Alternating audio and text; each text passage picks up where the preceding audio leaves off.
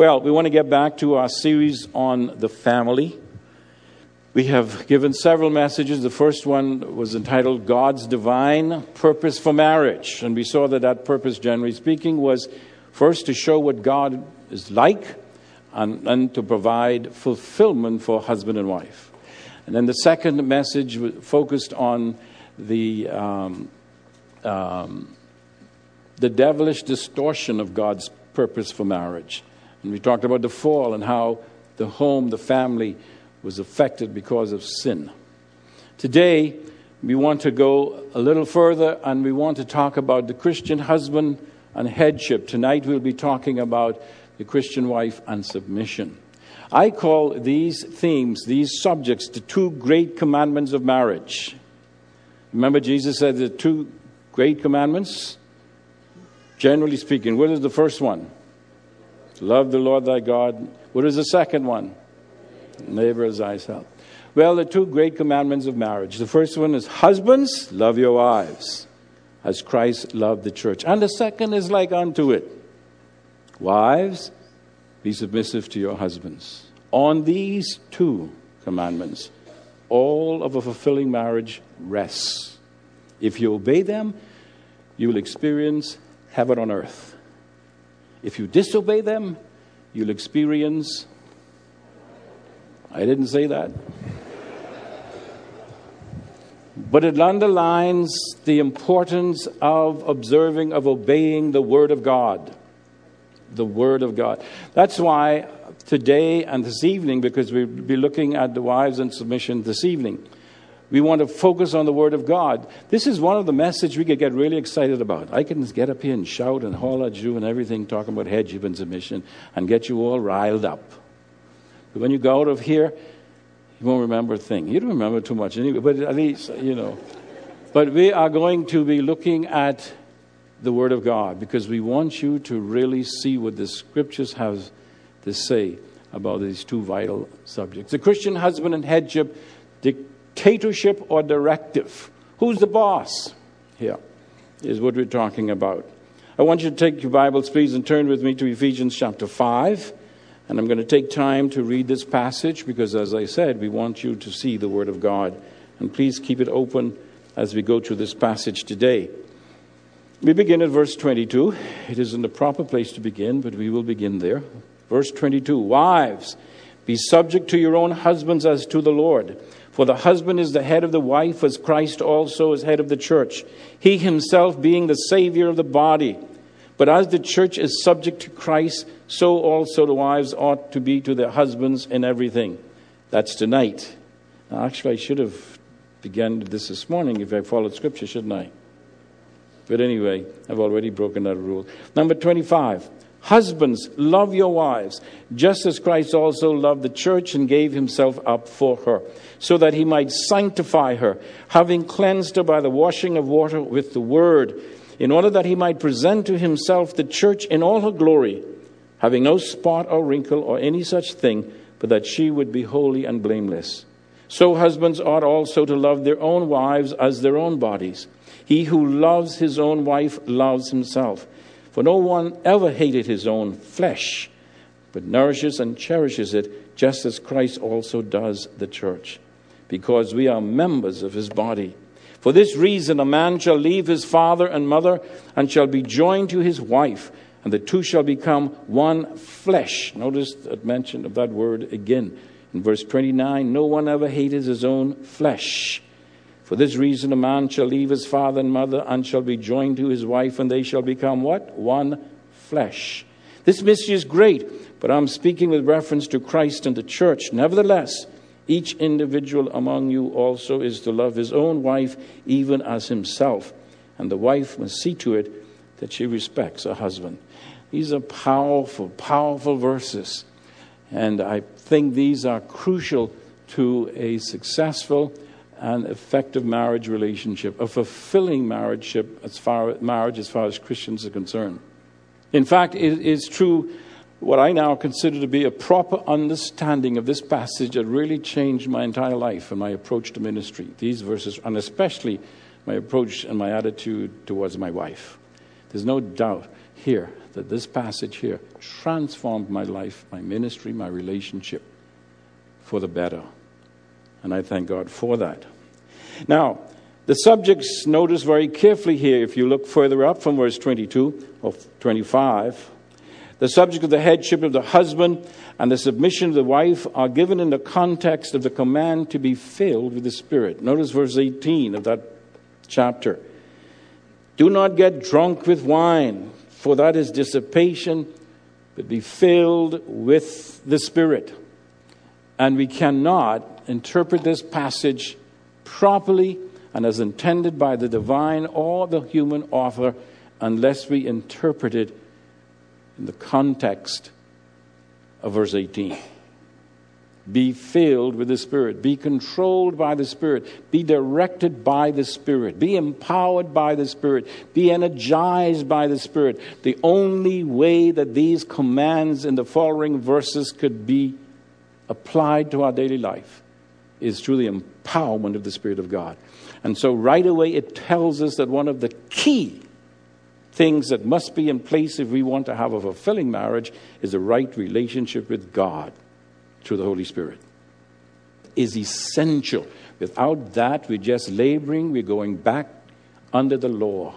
If we're trying to obey these commands without the Holy Spirit's empowerment, we're going back under the law, trying to do it our way in our strength. And that always leads to disaster, fights, divorce, separation, and so on. And so please remember that your relationship with God is more important even than your relationship with your husband or your wife. If we flip these things around, we could be in serious trouble. Anyone who is in right relationship with God will be in right relationship with a husband or a wife or the children. That's just the way it is. If we try to do it the other way around, we will be in for disaster. And so I say obedience in these areas is an indication that the husband or wife is in fact controlled by the Spirit of God and is enjoying an intimate relationship with the triune God. Now look at the passage carefully from verse 18. 4 activities are given as indications that a believer is being filled with the Spirit. A believer in general. Then it's going to focus on the indications of a husband being filled with the Spirit. That's when they love their wives as Christ lived the church. And as a wife is filled with the Spirit, that's when she is submissive to the Spirit. But there are the 4 activities mentioned in this passage that describes a person who is filled with the Spirit. In verse 19, spiritual singing to one another. It says, speaking to one another in psalms and hymns and so on. And then in verse 19, be also singing to the Lord. So the idea of someone who is joyful in Christ. The singing to one another, the singing to the Lord. Joy is a mark of being filled with the Spirit of God. Person who is in right relationship with God, a person who is enjoying intimacy in God is a joyful person. You heard the story with a little girl who went to visit a farm. She lived in the city, never saw any animals at all. And so she saw all of these animals, the cow, the sheep, all these animals. And then she saw this other animal. And she asked the lady, her aunt, who was showing her, says, I didn't know that you had Christian animals. She said, what do you mean Christian animals? Well, say, look at, what is that over there? She said, that's a donkey. I said, why you call that a Christian animal? Because he has a long face. She identified anyone or anything with a long face with Christians. You come up here and stand up here sometimes and you look at folk there. I better go on. Let's see. I better go on. Joy is a mark of being controlled and filled with the Spirit of God. Joy is a mark of a fulfilling Christian relationship with husband or wife. If there's fighting and bickering, then something is wrong, first of all, with your relationship to God, not with your spouse. Joy is a mark of a fulfilling Christian experience with husband and wife. And then a spirit of thankfulness in verse 20, giving thanks. And then verse 21, mutual submission, notice, and be subject to one another in the fear of Christ. These are the general marks, all embracing characteristics of a person who's been filled with the Spirit and enjoying intimate relationship with God. But then he gives us a description of a husband and a wife who's filled with the Spirit. A wife is submissive to a husband is loving his wife as Christ loved the church. Now, the two basic principles delineated here concerning submission. In other words, if we want to study the passage of submission, we'll be doing tonight, but I want to put it in context here today. You see here, first of all, the call to submission in this passage is universal, as we just read in verse 21. This is an attitude that we should all have towards one another. Any relationship that we find ourselves in that has someone in authority over us, and we are under authority, this is the attitude we ought to have. Both those who are in authority and those who are under authority is to have this attitude of submission. You say a boss is supposed to be submission and have a submissive attitude toward the employee. Yeah. It's taught in Ephesians 6 as well. This is the attitude. Now, the way it's applied is different, but that's the general attitude, one of submission, one of humility, as it were.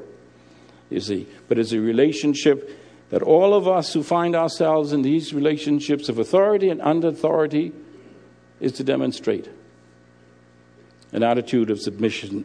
But secondly, the motivation here is godly fear. It says that the fear of Christ. Look at the passage. In 2 Corinthians 5:11, it tells us the same thing about living in the fear of Christ because of the bema. But it's the attitude of fear of Christ.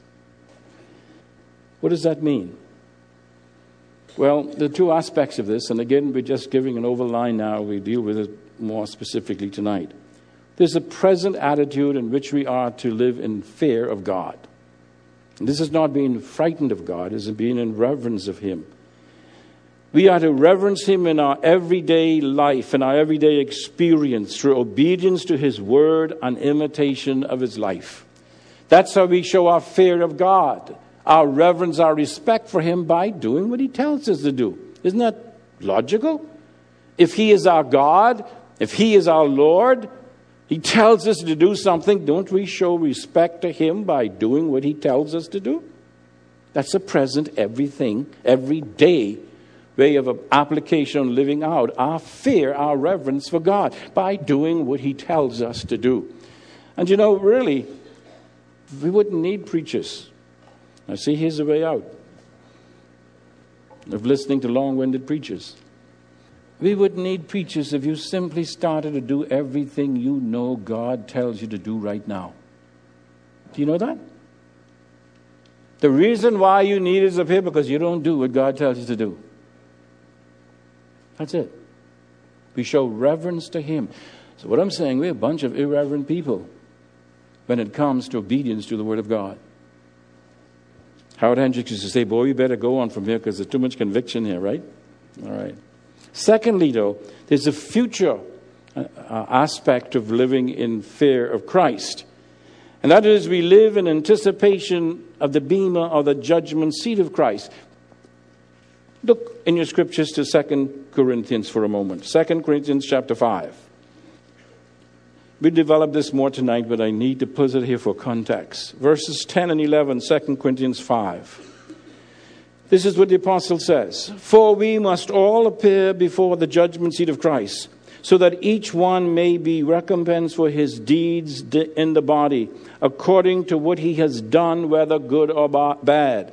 Therefore, knowing the fear of the Lord, we persuade men, but we are made manifest to God, and I hope that we are made manifest also you. In other words, he's saying that we are to live today, anticipating that moment we stand before Jesus Christ as our judge. Not judge for condemnation, but a judge as far as rewards are concerned. And so there's two aspects of obedience based on the fear of Christ. One, obeying him now because that's the right thing to do because he is our Lord. Secondly, remember that everything we do is going to be evaluated and we are going to have a reward based on what we've done. In other words, our reward is going to be based on our obedience to Jesus Christ. And what Paul is saying here in this context of the marriage relationship, remember that. Obey him now, because it's that obedience upon which you are going to be judged and evaluated in a coming day. But let's move on now that's the introduction, so that doesn't count as far as time is concerned. Let's look at the reality of the husband's headship and the declaration of that headship. The scriptures are very clear on this. Now I know this is where I normally lose some people from membership in the church. The scriptures are clear. God made the man as the responsible leader in the home and in the church especially. There's no doubt about that. No doubt about that from a biblical point of view. This is true in this passage. The reality of the husband's headship is declared. Look at verse 23 of your passage. Back again to Ephesians chapter 5. Verse 23. For the husband is the head of the wife. Now notice, there's no argument here at all. Nothing at all. There's just a clear statement. Now, that's another big thing today, in the day in which we live, this postmodern time. People don't like these propositions, these objective statements. No. The husband is the head of the wife. Well, Paul might have thought so, but I don't think so. And my truth is just as important as Paul's truth. My view is just as important as... No way. That's not true when it comes to the word of God. God says through the Apostle Paul, the husband is the head of the wife. Period. That's it. It's declared. Whether we like it or not. If you reject it, then you do not reverence God. Because how do we reverence him? By obeying and accepting what he says. And look at the text. Verse 23. The husband is the head of the wife. This is a divinely delegated position. Turn over in your Bibles to 1 Corinthians chapter 11. 1 Corinthians chapter 11. Now it's amazing to me that we have to go back to scriptures to try to show believers that this is the biblical truth after it's been taught for so many thousands of years. But today is the day in which this truth is completely rejected by most women and many men. They just don't care what the Bible says, because we are living in a feminist age. We've traveled a long way, baby. That means we've gone a long way from this truth of male leadership. You see?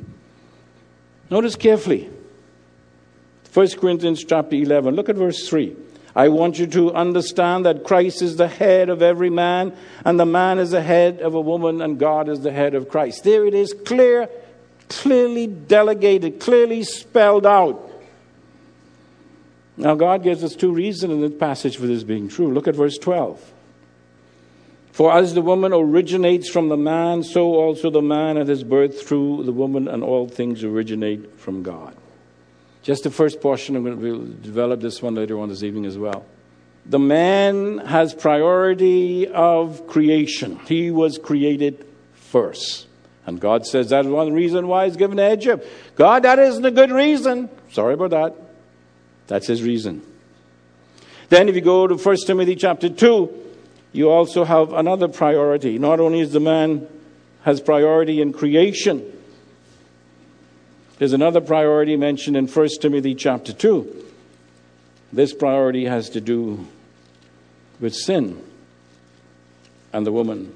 1 Timothy chapter 2, verse 13. Notice what Paul says. It was Adam who was first created and then Eve. Now, this is given in a context why a man has the authority to teach a woman and so on. We won't get into that aspect. There's more war, more fighting, so we won't get into that aspect today.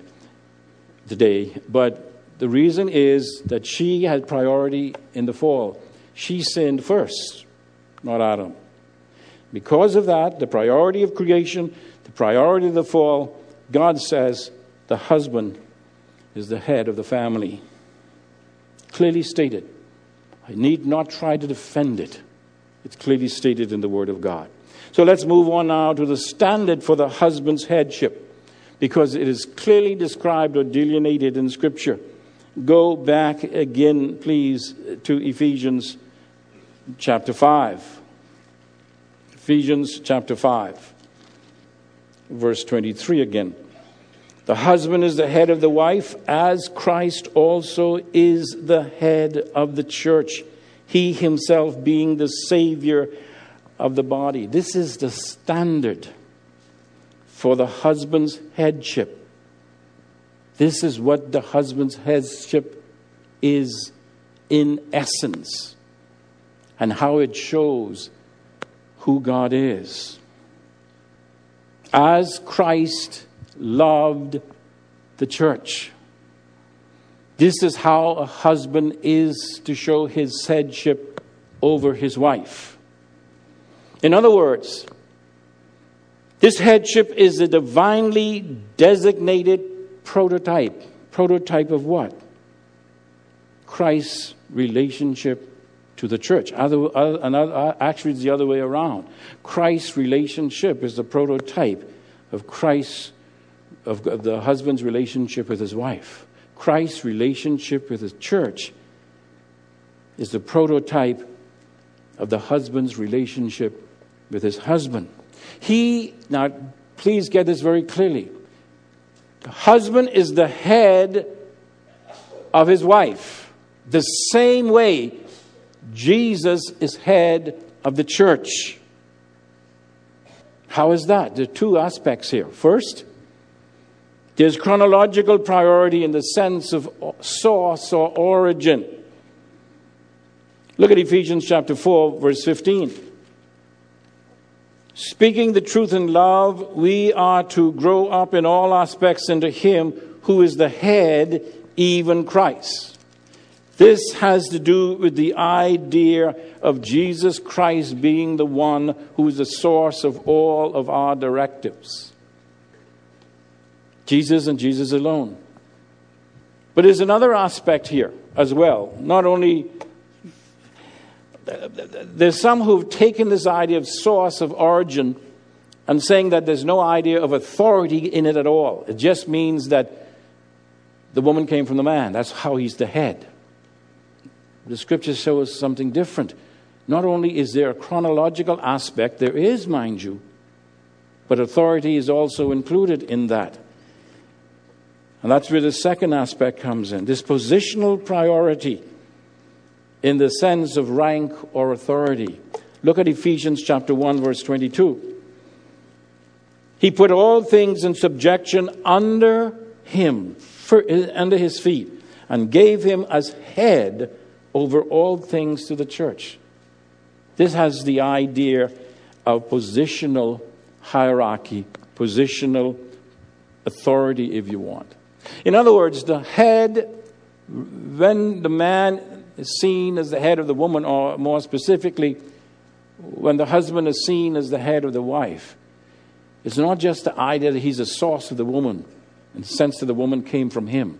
No, the idea is that God has given him a position over her, a position of authority. It is a position that is to be voluntarily transformed in obedience to an imitation of Jesus Christ. Now, this is where the important concept comes in. So I want to be very careful here. Because what Paul is teaching here about the headship of the man is a new and revolutionary truth. It was never mentioned anywhere until this moment in Scripture. This is like a teaching about the headship of man in the midst of a whole congregation of radical feminists. That's Paul's teaching when he made it. This is a new truth here. The standard that he was given. What is the standard? Not only that the man is the head of the woman. That's not it. The standard is the new and revolutionary truth that was taught by the Apostle Paul. The husband is the head of his wife. How? As Christ is head of the church. Notice what it says very carefully now in verse 22. Husbands, 25. Husbands, love your wives just as Christ also loved the church and gave himself up for her. In other words, this is a sacrificial love. This is a self-giving headship. This isn't a dictatorial idea at all. In fact, it's just the opposite. He's saying to the husbands who are the head, how do you show your headship over your wife? By being a servant. That's the radical truth. That was never taught before. Just think this truth being taught to Greek Christians who always has this sense of authority over a woman. Even the Jews. They come and say, no, no, no. That's not the way that a husband is the head over his wife. But rather, you are to be a servant. Just as Christ is head over the church. He became a servant. This is the concept of servant leadership in the context of marriage.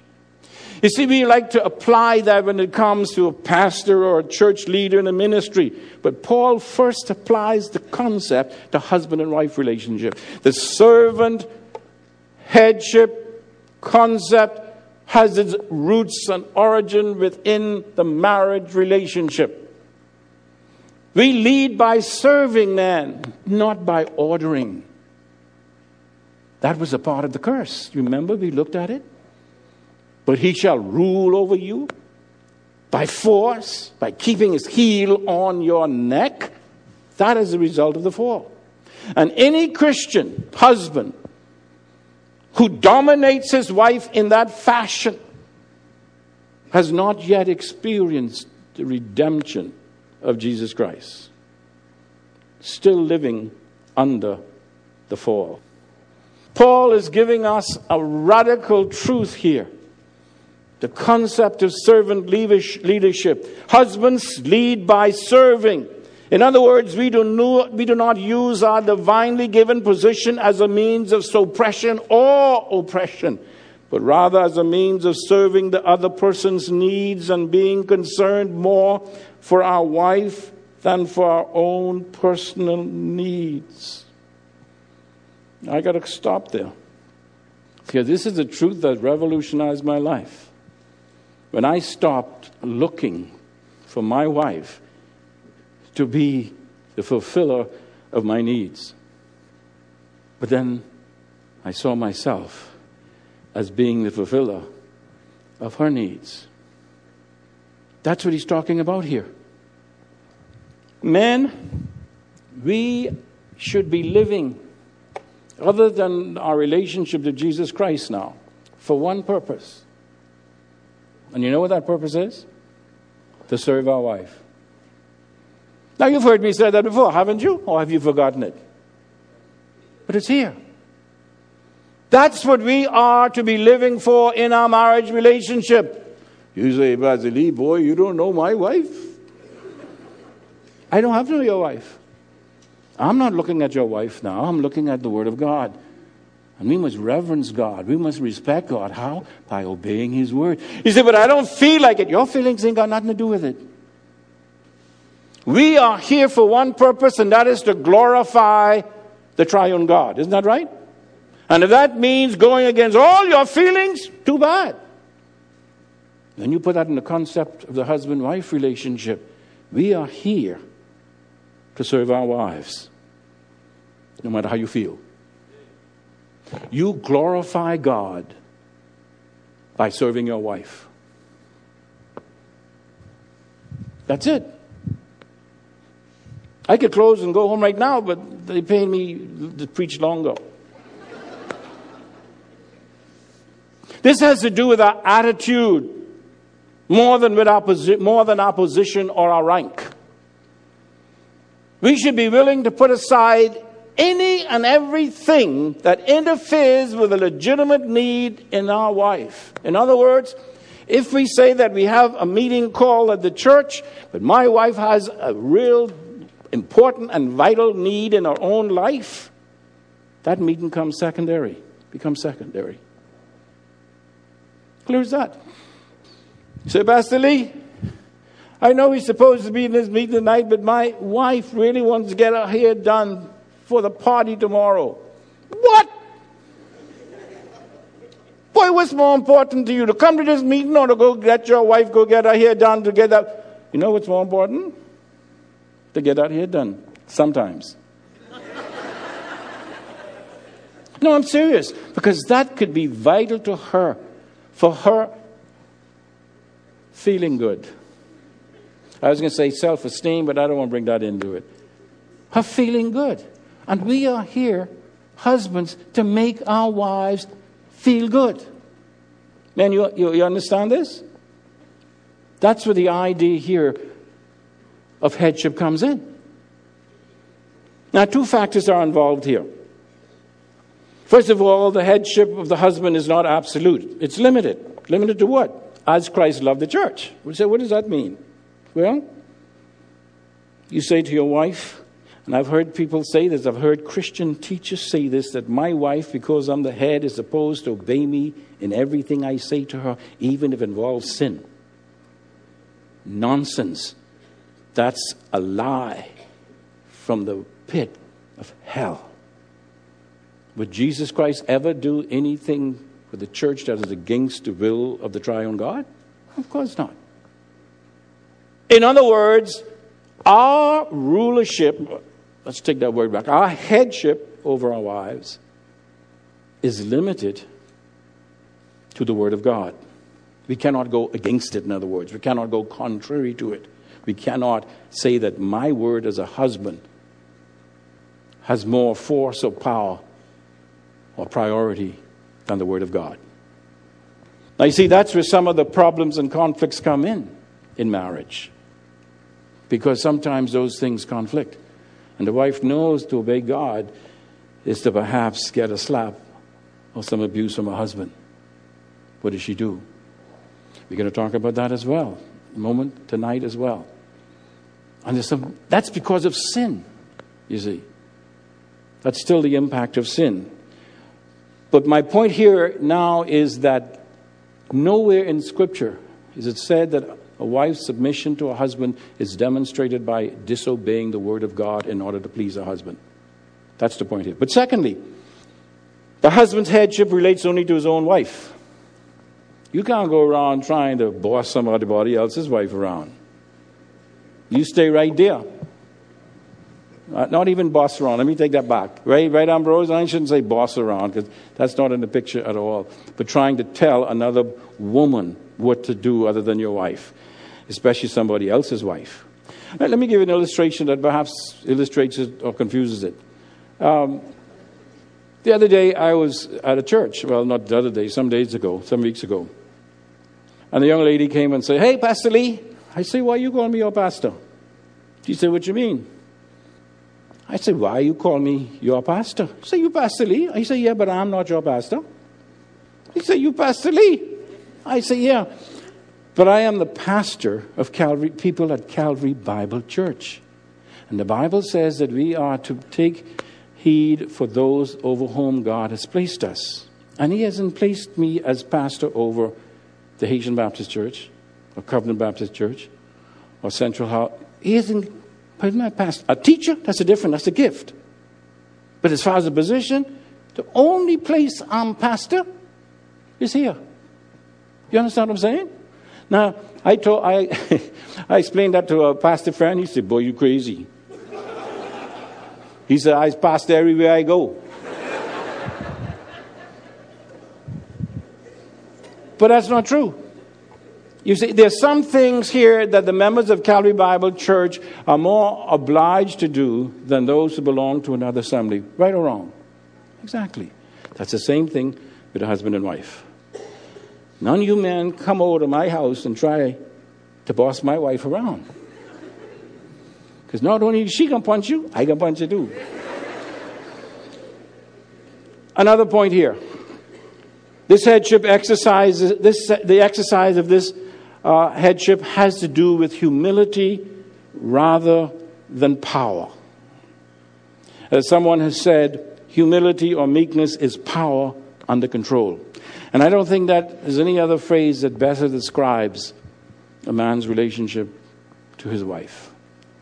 He has the power of headship, but he controls it to be the servant. The same way Jesus Christ was. He humbled himself.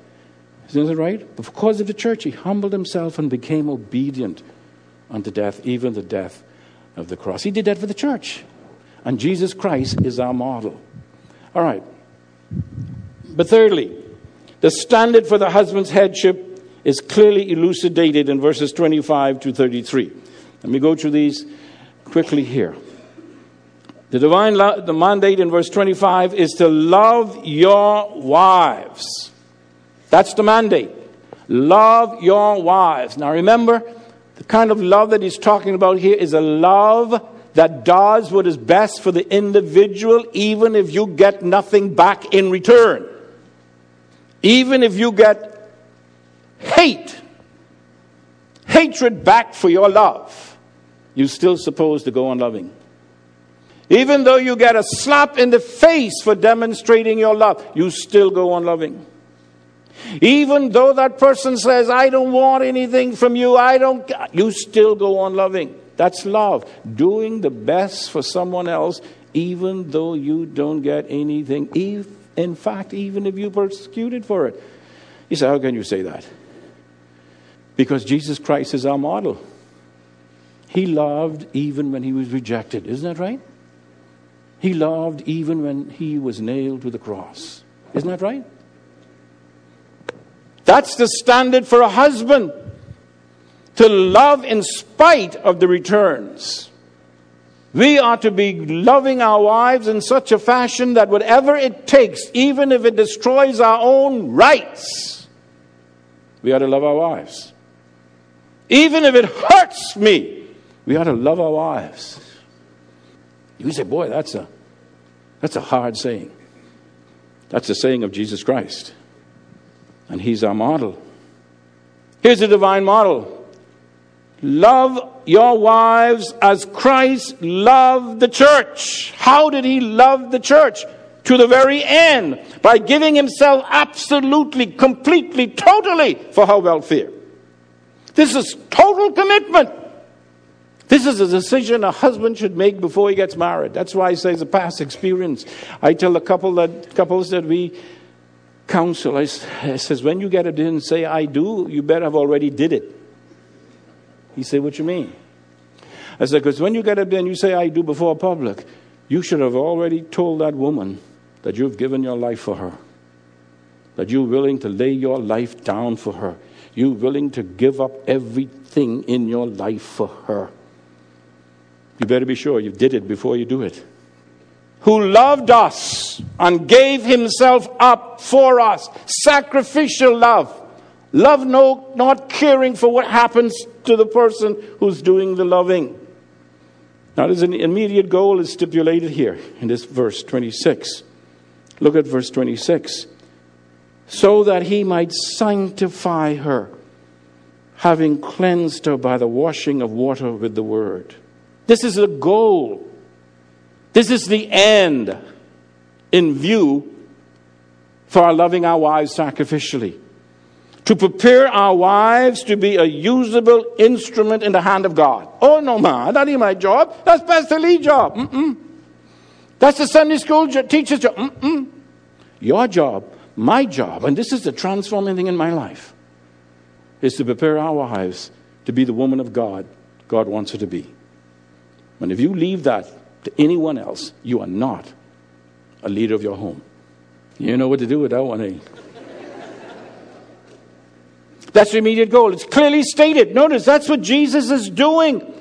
So that he might sanctify her, set her apart, having cleansed her by the washing of water with the word, having to do with the spiritual preparation. Husbands are responsible for the spiritual maturity of their wives. That's why this is an ongoing methodology here, a discipleship. How do you do that? Through modeling Christ, through making opportunities available for her to be exposed to the word, for you teaching her the word, for you making it possible for her to attend and to do those things that are good for her maturing to faith. Rather than say, you can't go with them women tonight, man. No, I want to watch the game tonight. If she's going to fellowship with women who are maturing and growing and serving Christ, that's where she should be. And you should care for the children. We are responsible because Jesus Christ is our model. That's an ongoing methodology. Now look at verse 27. This is the ultimate purpose described. In order that he might present to himself the church in all her glory, having no spot or wrinkle or any such thing, but that she would be holy and blameless. Listen, I am reading the word of God. Jesus Christ is our model, our example. This is what he is doing to the church. And he's saying this is what we are supposed to be doing for our wives. To make her beautiful in the sight of God. To make her mature in the sight of God. To present her. Notice what it says. To present to himself the church in all her glory. Having no spot. That's our responsibility, men. That's our responsibility. And when we stand before the Bema, and our wives are going to be there next to us. And Jesus is going to take this same passage of Scripture and say, now, let me see how you prepared your wife to stand before the Bema of Christ. Verse 28 gives us a divine template. So husbands ought also to love their own wives as their own bodies. Why? Notice, he who loves his own wife loves himself. For no one ever hates his own flesh. You see, because as we saw, the divine purpose of marriage is us to become what? One flesh. And however you treat your wife is how you treat yourself. Because she is you. She is you. She is a part of you. She is your flesh. The same way we are a part of the body of Christ. So husbands ought also to love their own wives as their own bodies. He who loves his own wife loves himself. For no one ever hates his own flesh, but nourishes and cherishes it, just as Christ also loves the church and cherishes it. You see, that's the problem, man. We do not really realize who our wives are. Let me take that back. I only got one wife. Who your wife is. If we look at somebody separate, somebody there I could handle anyway. That's you. That's me. The husband-wife love is natural or automatic as we love ourselves. It is complete. No one ever hates his own flesh, but he nourishes and cherishes it just as Christ loved the church. The nourishing has to do with the physical needs, the meeting the physical needs of our wives. The cherishing has to do with meeting the emotional or loving needs of our wives. In other words, we are to meet the complete needs of our wives. We just talked about the spiritual needs, the emotional needs, the physical. We are responsible. We have husbands today who enjoy sitting on the wall because their wives could earn the money. That's not headship. That's abandoning of our headship. We are responsible. Oh, I know there are things that come into play. This is another time that people leave the church. When I talk about, and we'll talk about this tonight, the need for a wife, especially when children come around, to focus on the home rather than a profession. Oh, Mom, you can't make it out, lad. How I got home my 2 cars and 5 TVs and a boat. I can take my children and put them out there in the daycare center. I can hire someone to be with them 24 hours. So I wouldn't be tied down with taking care for these precious children that God has given me as a gift. Now you realize the things I've just seen paradoxical. They would say it is a precious gift, but they will not spend no time to take care of it. The divine pattern, even as Christ nourishes the church. Notice now he gives us the divine principle here. For this happened, he says in verse 31, and I'll hurry now. For this reason a man shall leave his father and mother and shall be joined to his wife, and the two shall become one flesh. What is the reason?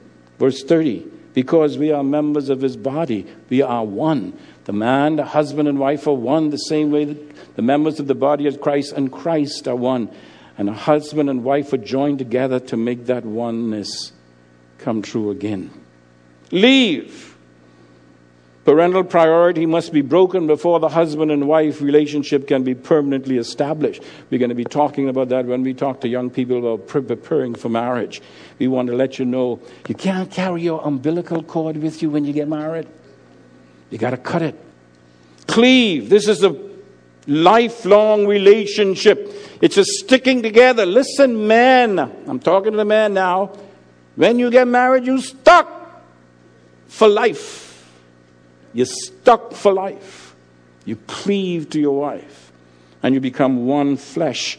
It's an ongoing thing, but I believe it's an immediate one as well. There's a closer and more intimate relationship here even than a parent-child relationship. This is a relationship that has been based by a mandate by God himself, not just blood. How do you know you're justified before God as a believer? Because God says it. That's the only way you know it. It's a divine mandate. How do you know you are one flesh with your husband, your wife? Because God says it. Some people always ask me, when does it take place? When God says it. We'll be talking about that when we talk a little bit more about the nature and essence of marriage. Now look at verse 32. This mystery is great, but I'm speaking with reference to Christ and the church. That's a great mystery, this relationship that Christ has with his people. It's an unending relationship. Nothing can break it at all. That's why we teach here at Calvary Bible Church. If you are a genuine child of God, you belong to Jesus Christ, nothing can break that. Once you are a child of God, you are always a child of God. Once you are a part of the body of Christ, you are always a part of the body of Christ. If you come to the front door, some try to sneak in the back door. This is a unique relationship. This is a wonderful relationship. This is a special relationship. Apart from our relationship with Jesus Christ, man, there is no other relationship under this earth. Not under the earth, under this heaven, than a marriage relationship. Nothing. The only way it goes wrong when we don't reverence God by obeying what he says. It's the only way.